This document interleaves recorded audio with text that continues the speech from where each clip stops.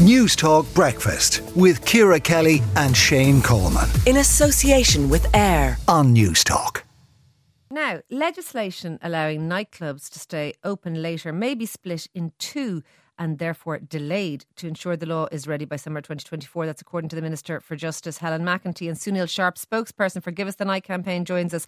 Sunil, it looks like more delays before these late night venues are going to actually become reality. What's your reaction? Yeah, well, I guess Leo Varadkar alluded to this not so long ago. This kind of confirms the further delays. Now, the fact that it's been potentially split into two parts, I've got to admit that doesn't surprise me, and it was a question that I've been asking one legal person recently, whether or not that was possible, because given the delays, given what we're hearing back from the department and from others close to us, it would feel that this might be the only way that we get it through by next year, or certainly even within the life of this government. I'm not sure how long the government will last for, whether there will be an election next year. So it's really important that they get this through. It's in the programme for government. They have committed to it, so it has to be done. Do you believe that it's holding back your industry, the lack of these kind of, I suppose, very late night venues that might be open till 5 or 6? I know there are late night venues open till 1ish.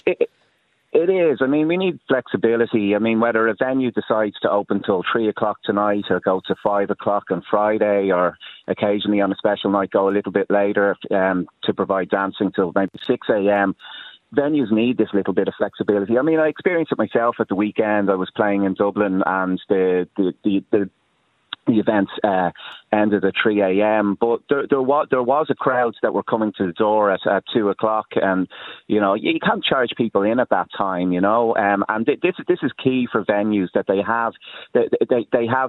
have a number of different flows of people coming in and out of the venue over the night. Now it's just one flow, many of whom only come in well after midnight, sometimes closer to 1 o'clock, and there's a sweet spot, just one sweet spot throughout the whole night in terms of when people are going to nightclubs, queuing up and paying in.